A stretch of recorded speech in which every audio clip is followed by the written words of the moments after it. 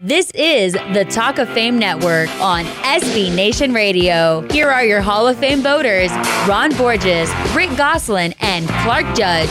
They are who we thought they were. Hey, Ron Borges. Yes, sir. You know what it means when Geico says just 15 minutes can save you 15% or more on car insurance? Means you should have been on the phone 15 minutes ago. Yeah, you should have. So get on the phone. You also go to geico.com, and you should have gone, as Ron said, 15 minutes ago. So go. My insurers, by the way, just so you know. Good for you. You're going to need them. As promised, we have Richmond Webb with us, and if you don't remember him, shame on you. He has the most consecutive Pro Bowl appearances in Miami Dolphins history, and yes, more than Dan Marino. Richmond was one of the most dominating left tackles in the NFL in the 1990s. 7-time Pro Bowl selection, 4-time All-Pro, and member of the 1990s All-Decade team. Yet, strangely, he's not among the 94 candidates for the class of 2017. Be honest with you, we don't get it, and my guess is he doesn't either, but he's here, so we will soon find out. Richmond, thanks for joining us. Hey, how y'all doing today? Great, thank you. Doing great, thank you. And let's get right down to it, Richmond, because I saw you play so many games in New England, and there's a lot of ways to prove you were one of the most dominating tackles of your time, but here's one, which you may not even know. In 14 games against the all-time leading sacker, Bruce Smith, you allowed 3.5 sacks in 14 games. You made those 7 consecutive Pro Bowls that we've talked about. I'm just wondering, do you ever ask yourself, what is the Hall of Fame committee thinking? Why is my name not on this list? It's been on before, but, I try not to focus on that because I've seen how it's really impacted or really affected a couple of guys that felt that they were deserving to be in there, and it just kind of eats away at them. You know, the way I look at it is I think I have my career or my resume speaks for itself.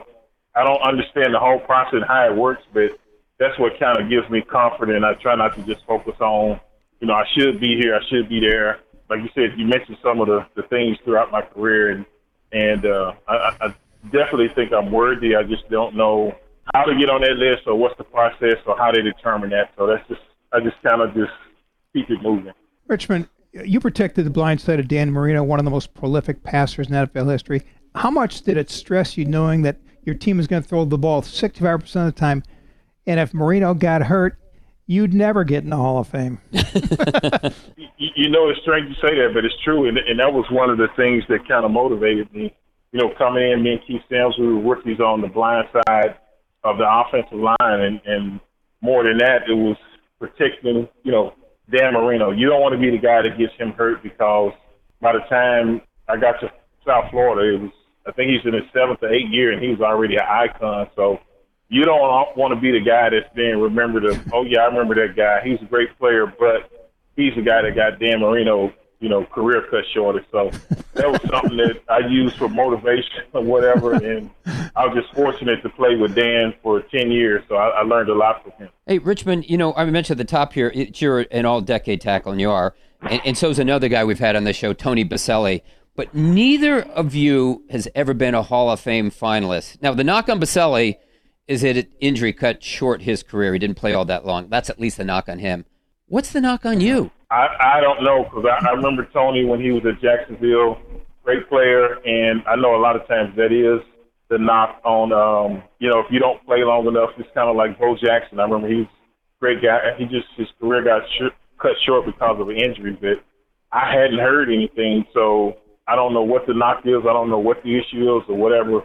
That will probably be a question for some of the voters or the people that kind of work that process and determine, who the finalists are, who's actually the candidates and how they, trim it down or whatever. But I have no clue. We're 3 voters, and we don't have a clue either. That's right. I was going to say, maybe you should be asking us. One of the things I'm wondering, Richmond, did you ever, even as a kid, dream about the Hall of Fame, think about the Hall of Fame? You play for a lot of different reasons. You've seen other guys go in the Hall of Fame. Did you ever think about it much and say, boy, wouldn't that be something? I mean, as a kid, no. I grew up in Dallas, big Cowboy fan, and so I think every kid's dream was just to play professional football. I mean, if you can just make it to the National Football League and actually play, that's an accomplishment within itself. But even when I was playing, I never really thought about the Hall of Fame or whatever. And then, kind of after I retired, a couple of mentions and stuff like that. And then, getting inducted into the Ring of Honor with the Dolphins and stuff like that. The team showing their appreciation of, how you play for, the longevity of your career. So I always thought I had a shot. Thought my resume was, good enough that I'm not one of the guys that's voting or whatever, one of those people. So I guess sometimes you can get lost in the shuffle, and maybe that's what happened. I don't know. Richmond, I've had this discussion with a lot of the Cowboys here. Is the Ring of Honor good enough in your mind? I think what gives me peace is, I'm fortunate for every award or achievement I made or whatever, and I know there are other guys that's deserving that hadn't made it to the Hall of Fame. So I just let it. If it happens, good. If it doesn't happen, I'm good. But in the back of my mind, I know I played at that level. Whether it's kind of out of my hands, so I don't really let that just. I don't let that affect me because I'm at peace either way. I know my resume speaks for itself, so I don't sit there and dwell and say, "Oh man, I should have got in," or this or that. I'm happy for all my brothers or whatever that. Each time it's a class. So I look at the NFL and we're all brothers. We're a small alumni, and I'm happy for each guy that makes that achievement and this and that. And I think that's the way you approach it, and that's the way I always have. You got great perspective. You do have great perspective. Sure. We're speaking with former tackle Richmond Webb on the Talk of Fame Network, and you can find us at talkoffamenetwork.com. And Richmond, I know, as you said, you're at peace with it, and that's admirable, but I'm going to ask you one more question, if we can, on this Hall of Fame, and that's over 68% of the inductees. You've also played on world championship teams. You played with one of the best passers in NFL history, that's Dan Marino, yet you guys never won a Super Bowl. How much do you think, or do you think, that's hurt your Hall of Fame candidacy? I don't think it hurt at all. I think it's a team game, team concept. So I think it definitely helps if you do play in Super Bowls and win world championships or whatever. But we got close. I know 1 or 2 times. I know we played in the FC Championship game against Buffalo, but that's when they went to 4 in a row. So, like I said, it's all up to the voters and what people. I can't think for everybody that actually has a ballot to cast and say, this is the reason, this and that. So it's a tough question, but I don't think that should be the deciding factor because 1 year with injuries, it's too many different factors to actually make it to the Super Bowl and win or whatever, or even have an opportunity. I don't think a lot of people realize how hard or how fortunate you got to be to actually make it.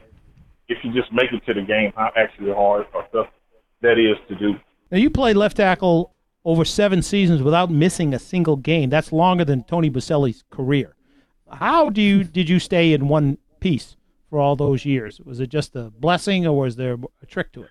No, it was truly a blessing. I had a lot of people praying for me, and I'm a man of faith, and I always trusted God to kind of take care of me. And like you said, that's what I attribute to. I don't try to come up with, I did do my part as far as working out, trying to be in the best condition. That happens. But injuries sometimes going to happen, stuff like that. I was just fortunate to have a considerable long run, and I thank God for that. So that's something I'm proud of, too, being week in, week out, being able to go out there and compete and this and that. So I was just blessed, and I was fortunate. That's what I saw that up to. Richard, we got about 45 seconds here. With the way the rules have changed to liberalize holding, if you had played today, would you ever allow a sack? The rules have changed. I still watch the games, but the game has changed, even with player safety and stuff like that. And some of the stuff we were able to get away with when I was playing would probably, if I didn't get a holding penalty, I might get a penalty for being too aggressive or something like that. Mm-hmm. So I think you just kind of adapt with the times or the changes, and you play with the hand you dealt. So I would hope not I'd have a bunch of holding penalties. I know that would make the head coach and the team or the owner happy, but I think I could be pretty consistent in this league as well. Hey, Richmond, we're out of time, but thanks so much for being here. And you know what? We really hope to see your name on a Hall of Fame ballot soon. Hey, thanks for having me on. I appreciate it, and y'all have a blessed day. Thanks, Richmond. Thanks, Richmond. That was former offensive tackle Richmond Webb. Up next, Ron's going to tell us what's wrong with the NFL. And no, it has nothing to do with Richmond Webb. You're listening to the Talk of Fame Network. Now, the reminder that the Talk of Fame Network is brought to you by Geico Insurance, where 15 minutes can save you 15% or more on car insurance. For more details, go to geico.com.